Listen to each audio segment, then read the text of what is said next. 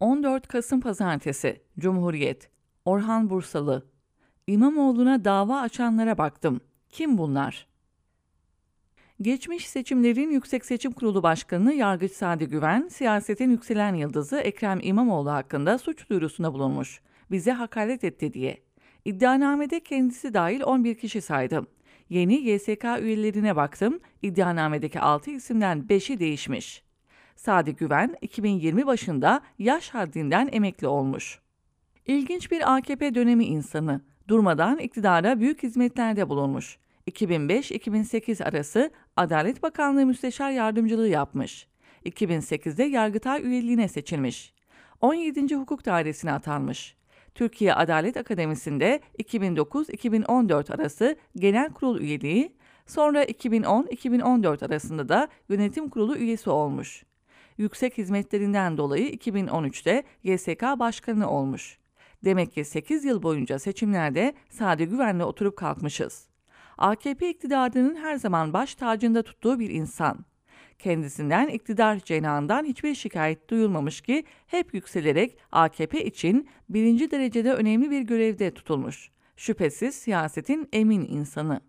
YSK nasıl seçiliyor? Gayet siyaseten emin bir şekilde. 7 asıl ve 4 yedek üyeden oluşuyor. Bunların 6'sını Yargıtay, 5'ini de Danıştay kendi üyeleri arasında gizli oyla seçiyor. Şimdi YSK'yı iktidar cenahında emin ellerde tutmanın yolu biliyorsunuz Yargıtay ve Danıştay'dan geçiyor. Oraları emin ellerde tuttunuz mu YSK'ya seçilecek üyeleri de belirlemiş olursunuz. AKP'nin en azından 2010'dan beri en büyük uğraşı yargıyı siyasetin egemenliği altına alma çabası oldu. Bunu da çok başarılı yaptı. Şu da var. Seçime katılan siyasi partilerden en son yapılan milletvekili genel seçiminde en çok oy almış 4 siyasi parti ve Türkiye Büyük Millet Meclisi'nde grubu bulunan siyasi partiler, o siyasi parti genel başkanları tarafından yetki verilmiş olması şartıyla Yüksek Seçim Kurulu'nda da bir asıl bir yedek temsilci bulundurabilir. Bu temsilciler kurulun bütün çalışmalarına ve görüşmelerine katılırlar ancak oy kullanamazlar. Demek ki bunların hepsi gözlemci olarak oradalar. Düşüncelerini söyleyebilirler ama söylediklerinin hiçbiri dikkate alınmaz. Özellikle tayin edici durumlarda. İtiraz et, boşuna.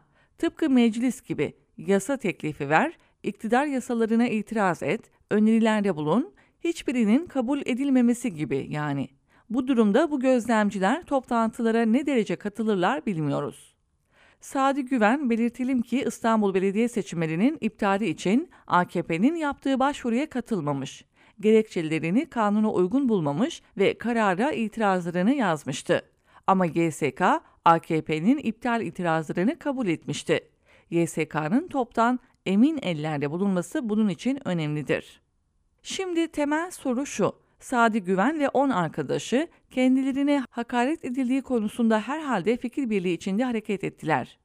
Şunu şimdilik bilmiyoruz. Acaba bu davayı açmaları için iktidar cenahından bir yönlendiriş oldu mu olmadı mı?